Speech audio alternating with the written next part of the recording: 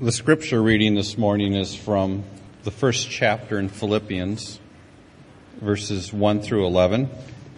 Paul writes to the Philippians, Paul and Timothy, servants of Christ Jesus, to all the saints in Christ Jesus who are at Philippi, with the overseers and deacons. Grace to you and peace from God our Father and the Lord Jesus Christ. I thank my God in all my remembrance of you, always in every prayer of mine, for you all making my prayer with joy, because of your partnership in the gospel from the first day until now. And I am sure of this, that he who began a good work in you will bring it to completion at the day of Jesus Christ. It is right for me to feel this way about you all, because I hold you in my heart, for you are all partakers with me of grace, both in my imprisonment and in the defense and confirmation of the gospel. For God is my witness, how I yearn for you all, with the affection of Christ Jesus. And it is my prayer that your love may abound more and more with knowledge and all discernment, so that you may approve what is excellent, and so be pure and blameless for the day of Christ, filled with the fruit of righteousness that comes through Jesus Christ, to the glory and praise of God. Let's pray. Our Father, based on what you have done through Christ, it is truly an amazing thing that we have boldness and access with confidence to you through our faith in Jesus Christ. It used to be for many centuries, in fact millennia, that only the high priest could enter into the most holy place where you dwelt, and only that once a year. And first he had to make an offering for his own sin, and then for the sins of his people. But now, because Jesus Christ has made a perfect sacrifice for us, we can come into the holy place, the most holy place, anytime through our faith in him. We have boldness and access with confidence to you. And so how I pray that we would make a life of turning our eyes upon Jesus and looking full in his wonderful face and watching as the things of the world grow strangely dim in the light of his glory and grace. Oh, how I pray that we would be a people who know what it means to sing about the sweet hour of prayer. May we not be strangers to prayer and strangers to the Word of God. May we know as much about prayer and as much about the Word of God as we know about anything else in this world. Because being in relationship with you is the most important thing on the earth. Nothing else matters without that. So please help us, Lord. Use my weakness and use my words this morning to ignite a passion in your people for your word and for prayer. Please do this, Father, for the glory of your name and the good of your church, I pray. Amen. Every year at Glory of Christ, we do set aside one Sunday to focus on prayer. And as I said last week about the Word of God, we do this not just in a theoretical way, but in a practical way. So in other words, we're not just trying to inform your minds about prayer, we're trying to inflame your hearts for prayer. We're hoping that a message like this will cause you to give yourself more and more and more to being a person of prayer. As your pastors, we really long for you to know the wisdom and truth of God through the Word of God. And we long for you to know the presence and the fire and the power of God through prayer and by His Spirit. And so we set these 2 weeks aside, last week and this week. As I mentioned last week, what the Lord has put on my heart to share with you this year is something about the relationship between the Word of God and prayer, and more specifically about the practice and privilege and power of praying the Scripture itself back to God. So I want to begin this morning by reading for you a rather lengthy quote from a guy named E.M. Bounds. Pastor Bounds was a 19th century pastor and a chaplain in the Civil War, and he is, to my mind, one of the greatest giants of prayer in all of Christian history. He's an amazing man. So many times he has led me up to the heights of God. Anytime my prayer life has languished, all I've had to do is break out something that he wrote, and it has inspired me again to be a man of prayer. You can get all of his works on prayer. It's a thick book like that, so it's a lot to read. But you can get the entire thing in hardback for $8 at Amazon.com. And I would really suggest that you do that. E.M. Bounds, the complete works of E.M. Bounds on prayer. So this quote comes from The Necessity of Prayer, and I actually printed it in your bulletins there if you want to follow along with me. He wrote, "Prayer invariably begets a love for the Word of God and it sets the people to the reading of it. Prayer leads people to obey the Word of God, and it puts them into the heart which obeys a joy unspeakable. Praying people and Bible-reading people are the same sort of folk. I love that sentence. The God of the Bible and the God of prayer are one. God speaks to man in the Bible, man speaks to God in prayer. One reads the Bible to discover God's will. He prays in order that he may receive power to do that will. Bible reading and praying are the distinguishing traits of those who strive to know and please God. And just as prayer begets a love for the Scriptures and sets people to the reading of the Bible, so also does prayer cause men and women to visit the house of God, to hear the Scriptures expounded. Church-going is closely connected with the Bible, not so much because the Bible cautions us against, quote, forsaking the assembling of ourselves together as the manner of some is, but because in God's house, God's chosen minister declares His word to dying men, explains the Scriptures, and enforces their teachings upon His hearers. And prayer germinates a resolve in those who practice it not to forsake the house of God. Prayer begets a church-going conscience, a church-loving heart, a church-supporting spirit. It is the praying people who make it a matter of conscience to attend the preaching of the Word, who delight in its reading, exposition, who support it with their influence and their means. Prayer exalts the Word of God and gives it preeminence in the estimation of those who faithfully and wholeheartedly call upon the name of the Lord. Prayer draws its very life from the Bible and has no standing ground outside the warrant of the Scriptures. Its very existence and character is dependent on revelation made by God to man in His holy word. Prayer in turn exalts this same revelation and turns men toward that word. The nature, necessity, and all-comprehending character of prayer is based on the Word of God. That, in a nutshell, is why I want to speak with you today about praying the Word of God. These two things are intricately intertwined with one another. They are wed to one another, and they are crucial aspects of any life that is trying to grow toward God. The Word of God gives to prayer its proper context, its content, its articulation, its transforming power over the human heart, its persuasiveness and pleasure in the eyes and ears of God, its enduring impact, and its ability to set the soul on fire. If prayer was a bird, then the Word of God would be the wings.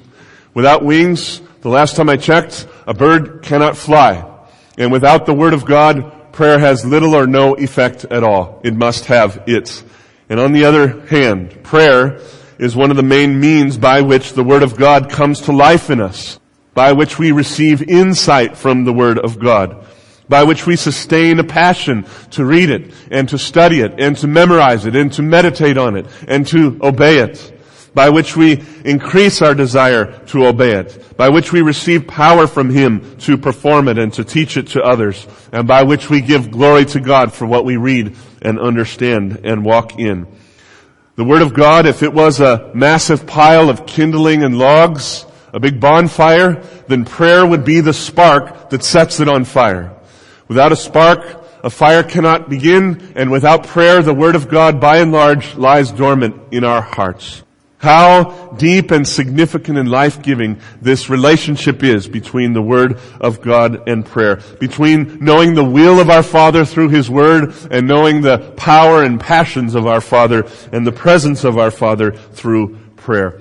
E.M. Bounds was so right to say that praying people and Bible-reading people are the same sort of folk. Because the God of the Bible and the God of prayer are one God, not two. One God. So this is not a matter of either or in the life of a Christian. Are you a Bible reading type? Or are you a praying type? It's a false dichotomy.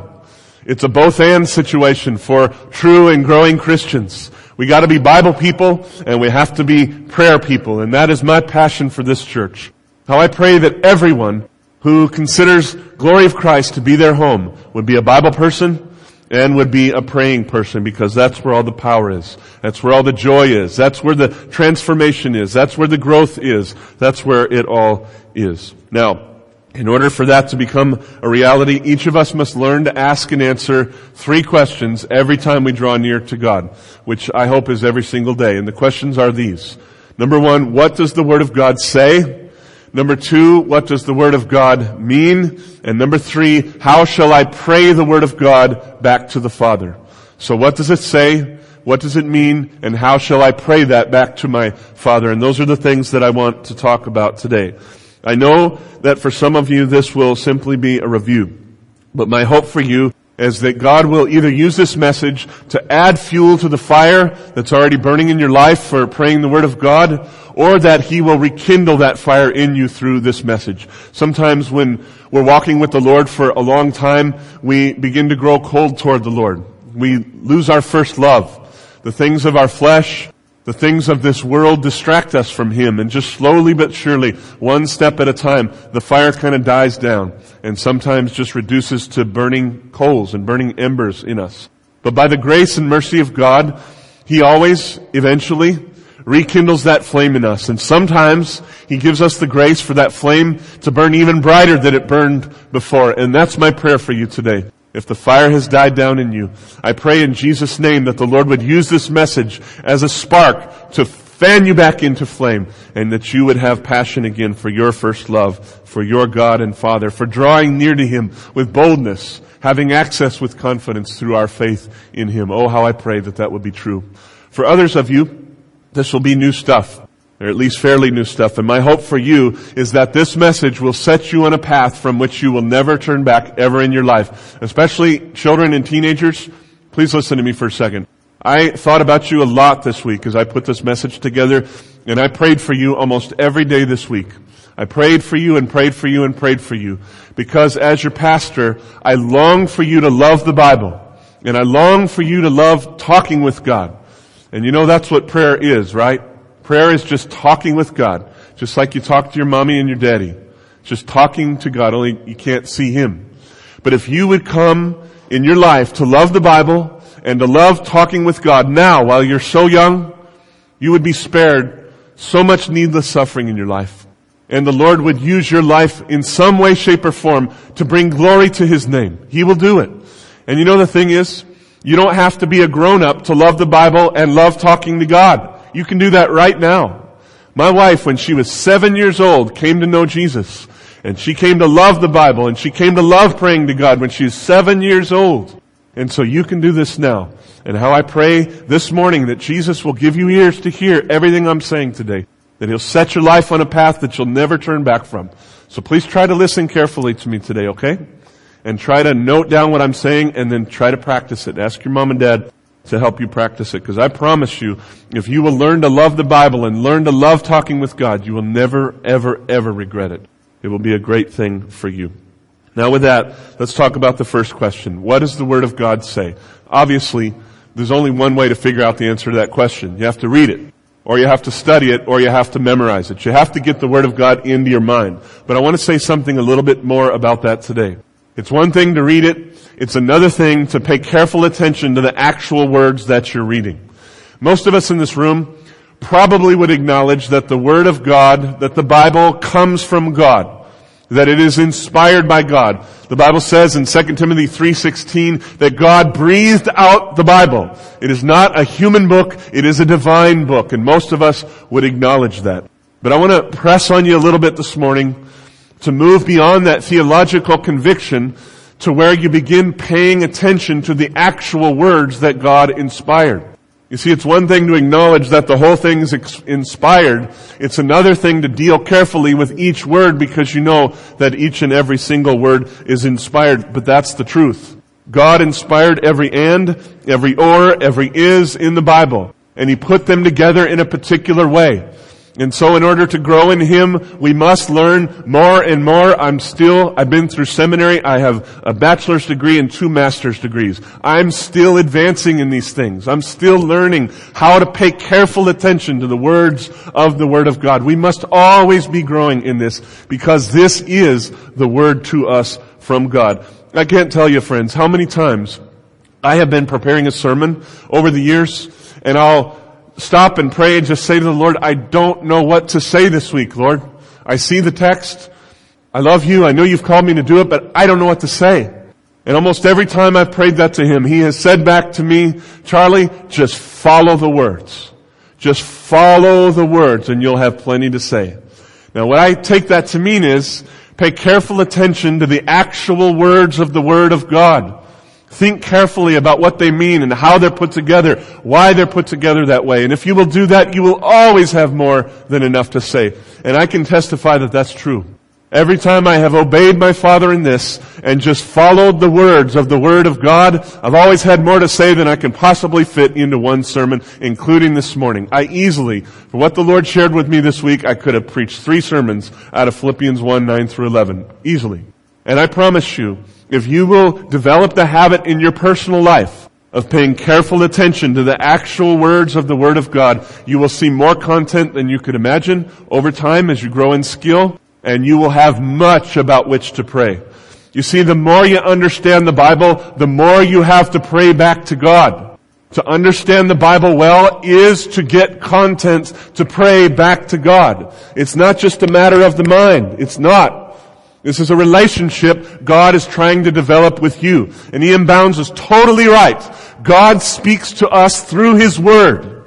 See, that's how we stabilize God's side of the conversation. People who say all the time, I heard a word from the Lord. Well, I don't automatically dismiss that because the Lord leads me in that way as well. But that's not the main way He leads me. 99.99999% of the time, I hear from the Lord as I read His Word. And He makes it alive for me. And He applies it to my life. God is speaking through His Word right now. He is not silent. So we have to deal carefully with that, and then we turn that back around and talk to Him on the basis of His will. That's what this is all about. If you want to increase the power and the effectiveness of your prayer life, if you want to up the joy in your life in prayer, the way to do it is to learn to pray the Word of God, because I promise you it will rock your world. It will change you very much. Just about every time that I meet with someone during the week when I'm discipling them or counseling or whatever I'm doing, or we're just hanging out, I very often will pray a portion of the Word of God in my prayers when we pray together. Sometimes it's explicit, sometimes not so explicit. But the reason is because it's right there on the top of my brain. I've been mulling it over. I've been thinking about it. Almost every day of my life, I wake up and before I even get out of bed, I quote some part of the Scripture to myself, and sometimes I lay there and think about it a little bit before I get up. During the day, if I'm driving or if I have a lull in my day, I will often fill that time by quoting Scripture to myself. And at night, almost every night, the way I fall asleep is I quote Scripture to myself, and Kim will testify that it only takes me 3 to 5 verses to fall asleep. As soon as I lay my head down and begin quoting a verse to myself, I'm very soon snoring. And I'll tell you, it's a wonderful way to fall asleep with the Word of God ruminating in your mind. Now, when it's time to pray, I'm there with somebody and I'm praying. I have something on my mind that's worth praying, because the Word of God is just top of the brain. It's just right there. So when it comes to praying the Word of God, reading it and studying it is a great thing. Memorizing it is even better. So I would suggest this pattern for you. Memorize the Word to answer the question, what does the Word say? And then secondly, when you get to the question, what does the Word mean? You just ruminate over that Scripture that you put into your brain and think about it, think about it, think about it. God will grant you insight. And then as He grants you insight, you will have something to pray. So memorize it, think about it, pray it back to the Father. That's a pattern that I think will absolutely revolutionize your prayer life. If you would, number one, either begin giving yourself to that, or number two, just grow in it. Grow in it. Some of you memorize really well, and I know that, but grow in it more. Grow in it more. Grow in it more. Now, what I want to do for the next 15 minutes or so is I want to actually practice these things with you. I want to memorize a verse of the Bible with you. And then I want to talk to you about some insights that I have about that verse in the following 2 verses. And then I want to talk just a little tiny bit about how you would take those insights and turn them back into prayers. Several years ago, I was introduced to an approach to Bible memory that's had a great effect on my life. I was introduced to this through Bethlehem. It's a little booklet from a guy named Andrew Davis, I think his name is. Yep, Andrew Davis. an approach to the extended memorization of Scripture. I noted that for you in your sermon notes this morning. I wrote it there. If you took that title and just Googled it, it's the first thing that comes up on your browser, and then you can either print that out or save it. And whether you follow his advice to a T or not, what he's written will help you a lot. And I'll tell you, it really has revolutionized my ability to memorize Scripture. Before I was introduced to that book, I would strain to memorize 2 or 3 or 4 verses, and now I'm just about, what did I figure out last night? 30 verses away from having the whole book of Ephesians in my head. Right now, by the grace of God, I could quote to you Ephesians 1:1 to 5:27. And that's by the grace of God and this booklet. This booklet has helped me tremendously. Davis doesn't talk about his plan in these terms, but I like to call his plan the 10 plus 10 plus review plan. 10 plus 10 plus review. When you're trying to memorize a verse, you read it out loud 10 times to yourself. And then you quote it from memory 10 times, peeking if you have to. And then you review the verse and review the verse and review the verse until it's really, really solid in your head. So you read it out loud 10 times. You try to quote it from memory out loud 10 times, and then you review and review and review. 10 plus 10 plus review. That's how I do it. So what I want to do now is turn to Philippians 1:9. I put it up here on the screen for you. And I want to just memorize this with you. Now when I sit down to memorize, the first thing I do is I pray. And I almost every time pray 3 things. I pray, Father, help my brain to memorize this verse. Super fire up my brain, do whatever you gotta do, add some oil to it, whatever you gotta do, make my brain work, make it fire. Help me get over the obstacles. Help me to memorize this. Number 2, Father, help me understand it. And number 3, help me obey it. I pray that almost every time. Father, help me do it, help me understand it, help me obey it in that order. And then with that, I sit and I read the verse out loud 10 times. So let's do that now. Just begin at the beginning and I'll count them off and we'll read this together 10 times. And it is my prayer that your love may abound more and more with knowledge and all discernment. Number 1.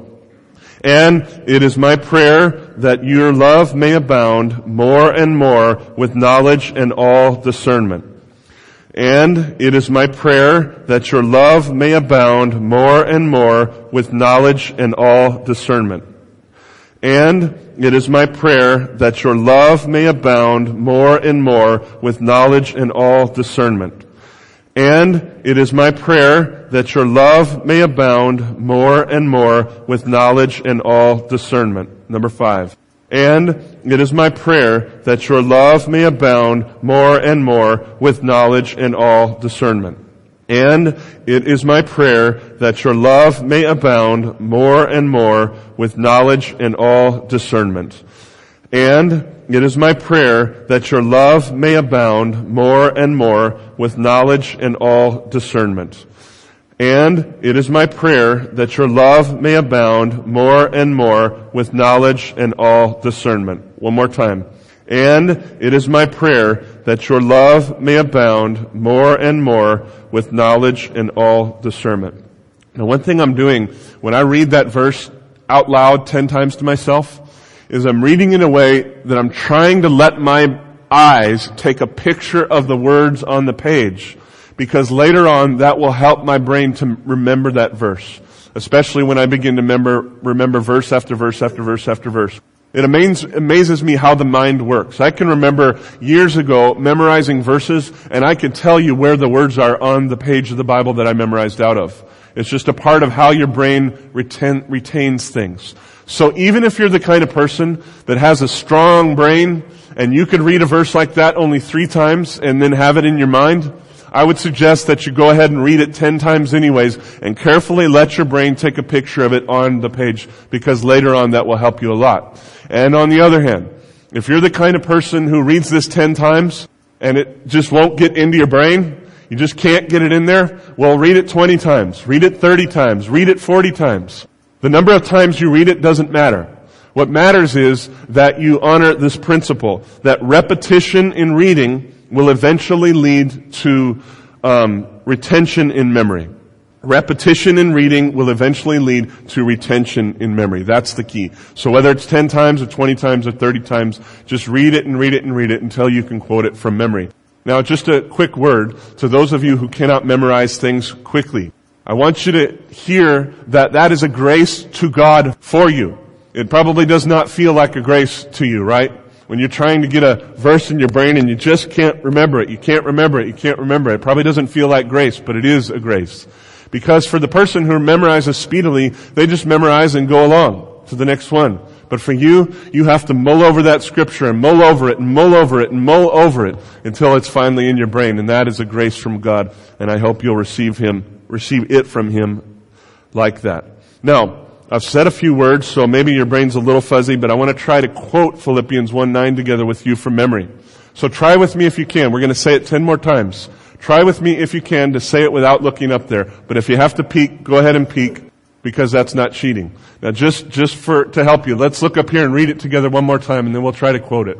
And it is my prayer that your love may abound more and more with knowledge and all discernment. Now try to do it from memory. And it is my prayer that your love may abound more and more with knowledge and all discernment. 1. And it is my prayer that your love may abound more and more with knowledge and all discernment. And it is my prayer that your love may abound more and more with knowledge and all discernment. And it is my prayer that your love may abound more and more with knowledge and all discernment. And it is my prayer that your love may abound more and more with knowledge and all discernment. 5 more times. And it is my prayer that your love may abound more and more with knowledge and all discernment. And it is my prayer that your love may abound more and more with knowledge and all discernment. And it is my prayer that your love may abound more and more with knowledge and all discernment. And it is my prayer that your love may abound more and more with knowledge and all discernment. One more time. And it is my prayer that your love may abound more and more with knowledge and all discernment. We just memorized Philippians 1:9 together. And if you review that verse will stay with you. If you review it every day, if you think about it in 2 hours from now, just review it in your head. Think about it tonight when you go to bed. Review it in your head. Think about it in the morning when you get up. Review it in your head. Believe me, in just a few days' time, in a few weeks' time, maybe for some of you, that verse will become a part of you. That verse will stick with you. If you wanted to remember the next 2 verses, what you do is you go ahead and do the 10-10 part with verse 10, and then quote the 2 verses together 10 times. And then do the next verse 11. Read it 10 times, quote it 10 times, read all 3 together 10 times. And in this way, you will solidify Scripture in your mind, and it will just become part of you. Steve, yesterday in our men's meeting, you said that when you memorize a Scripture, it just becomes part of you, like your hand. And I loved it when you said that, because that's true. When you put the Word of God into your mind, it becomes part of who you are. It becomes how you think. It becomes how you pray. It becomes how you feel. And so I really want to encourage you to give yourself to memorizing the Word of God, because not only does it become part of you, but it will ignite your prayer life. Now, because you have this verse in your head, you have something to pray today that is worth praying. For yourself, for your spouse, for your children, for your parents, for your church, for your world. May their love abound more and more with knowledge and all discernment. That's something that's worth praying. And the more Scripture you put into your head, the more that you'll be able to do that. So just remember, 10 plus 10 plus review. Or 20 plus 20 plus review. Or 40 plus 40 plus review. Doesn't really matter how many times you have to do that. Just press the Bible into your brain. Now, once you've done that, once you've got the Bible in your mind, the next step is to take out a notepad or a journal or whatever you like to use and begin to write down the insights that God gives you into that Word. It's a good thing to see things in the Bible. Believe me, it's a better thing to write them down. Something happens in your mind and in your processing when you begin to write down thoughts that God gives to you. So as you're rehearsing the verses in your mind, think the question, Lord, what does that mean? What was the author trying to say? How do the words fit together? How does this relate to my life, to my church, to my world? And begin to write those things down. I did that on Tuesday, and then yesterday I kind of brushed things up a little bit with Philippians 1:9 through 11. So this verse and the following 2 verses. And Asa, if you'll go to the next slide, that whole section is up there. And here are just 10 thoughts. This literally just came out of my pen in about 20 minutes, 30 minutes maybe. And then I smoothed it out later yesterday as I was putting my sermon together. 10 thoughts from these verses. Number 1, Christians are never done growing in love for God or one another. Rather, we are always to abound in love more and more. Even if we feel like our Father has made us to be genuinely loving people, the message from Him is abound even more. We are not done growing in love until we have reached the fullness of the measure of God's love, and since we will never reach the fullness of that measure, we are never done growing in love. Number 2, love, in order to be true and full, must be wed with knowledge and the skill of discernment.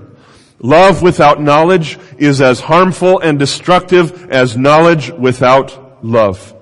Number 3, when our hearts are right toward God and toward others, and when our heads are filled with true knowledge about God and others, we will be able to discern the difference between right and wrong, good and evil, helpful and harmful, and thus we will be able to approve what is excellent and reject what is less than excellent. Number 4, approving what is excellent is more than giving intellectual assent to something. It also means that we walk in that thing that is excellent. It means that we obey our Father with gladness and sincerity of heart. It means that we delight to see the fullness of what is excellent manifest itself in our way of life. In this way, abounding in love, knowledge, and discernment causes us to become pure and blameless, prepared for that great and final day when we will be wed with Christ forever. Number 5, there is such a thing as the day of Christ, wherein He will separate the sheep from the goats, the righteous from the unrighteous, wherein He will welcome the righteous into eternal joy and communion with Him, and wherein He will dismiss the unrighteous into eternal torment, where there will be weeping and gnashing of teeth. This day is not a fantasy. It is not the concoction of religious leaders seeking to exercise control over people. It is an absolute certainty, and we will do well to fear and to humble ourselves before Him now, that we may meet Him then as a friend and not as a foe. Number 6, God's vision for our lives is that we be filled with the fruit of righteousness. Not just that we bear a piece of fruit here and a piece of fruit there. He wants this fruit to be so dominant a trait in our lives that when He comes upon us, He sees most, if not all, of our branches hanging low and heavy with fruit. He does not want us to be like the fig tree which He cursed. He wants us to be well endowed with favor and with fruit for the glory of His name. Number 7, the fruit of righteousness is not the same as righteousness itself. Righteousness is what Christ has done for us and is working in us. The fruit of righteousness is our manner of life that displays the fact of what Christ has done. The fruit does not and cannot earn for us what Christ alone has done, but it is a display of the fact that He has done it. Number 8, the fruit of righteousness comes wholly through Jesus Christ. We are not responsible for any of it. Ephesians 2:8 through 10 comes to mind. For by grace you have been saved through faith. This is not your own doing. It is the gift of God, not a result of works, so that no one may boast. For we are His workmanship, created in Christ Jesus for good works, which God prepared beforehand that we should walk in them. So often in the Bible, good works and fruit are identified with one another. And what I'm saying here is all of that fruit comes through God alone. That's what this verse says. Number 9. Since the fruit we bear comes through Jesus Christ alone, all the glory for that fruit rightly belongs to Him and to the Father and not to us. Ephesians 2:7 says that God has done all He has done so that in the coming ages He might show the riches of His grace and kindness toward us in Christ. And again, since the bearing of fruit is designed to display His grace and kindness, it is also designed to bring glory to His name alone. Finally, number 10. The fruit of righteousness brings glory to God in part by putting the praise of God on our lips. And I'm getting this from to the glory and praise of God. Perhaps the primary way God receives glory from people is through the praises of those who have borne the fruit He's granted. They praise Him because He's worthy. They praise Him because He's so gracious to have allowed them to bear fruit. They praise Him because they can't imagine that a God so holy and mighty and exalted as He would bless and use sinners so sinful and weak and lowly as they. So these are 10 insights that I noted in my quiet time on Tuesday morning. And then I expanded them and smoothed it out a little bit on Saturday. And you see, now that I've taken the time to think about the Word, I put it into my brain. It took me about 20 minutes to memorize Philippians 1, 9 through 11 this week. I put it into my brain. I rehearsed it. I began to ask Jesus, what does this mean, Lord? What does it mean? And then I sat down and I just paid close attention to the actual words, every single word, and how they were connected with each other. And these 10 insights came out. And now that I've taken the time to do that, friends, I have something to pray that's worth praying, you see? I have something to pray that will be pleasing to my Father, because I know that if I pray everything that I just said to you, it is the will of my Father. I know that.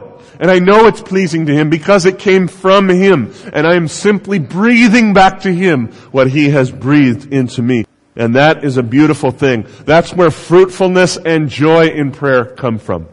And I say fruitfulness because to pray according to the Word of God is to pray according to the will of God, and that always pleases Him.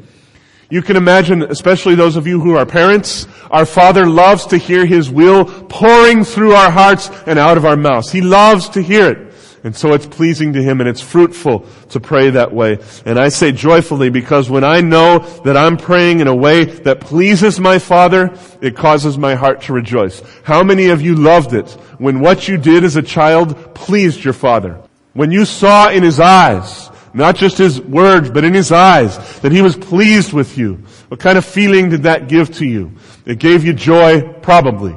And when I know that I'm pleasing my great Heavenly Father, it gives me great joy. And so I pray the Scriptures because I know that that always pleases Him. And by the way, no matter how He answers my prayers, sometimes our Father says no, even when we pray scriptural things back to Him. But my heart still rejoices then because the main thing I'm trying to do in prayer is not get stuff out of God. The main thing I'm trying to do is get to know God Himself and to be like Him and to express my heart to Him. And then whatever He says back to me, that's fine with me. He's the wise one, I'm the foolish one. So I respect whatever He would say. Oh, beloved, how I pray that you will hear the word of the Lord to you today. How I pray that you will learn to delight yourself in the Word of God and reading it and in memorizing it, thinking about what it says. And how I pray that you will learn to pray it back to God. No matter what you've thought about what I've said this morning, please just try doing what I have laid out before you today. You will see what I'm talking about. There's a lot of treasure, a lot of joy hidden here for you, and I pray that you will jump into it. If you're just learning to pray the Scripture, then I would suggest that one thing you do is pray some of the prayers that are already in the Bible. And so I've listed, I think, 5 or 6 of Paul's prayers in your sermon notes for you today. And what you could do is turn to those passages and either just study them or you could actually memorize them. Think about what Paul is saying and then just begin praying that back. When you pray for yourself, when you pray for your family, when you pray for the church, when you pray for this city, when you pray however you pray the content of that prayer, maybe for a week or a whole month, and then move on to the next one. I promise you, if you will do that, it will teach you so much about how to be a man or woman of God. And so again, I pray that all of us, including me, will have ears to hear this morning and that we will grow more and more and more in this grace of praying the Word of God. And with that, let me close by praying Philippians 1, 9 to 11 over us now. Let's pray. Father, I join Paul in praying that you would cause our love to abound more and more and more at this church.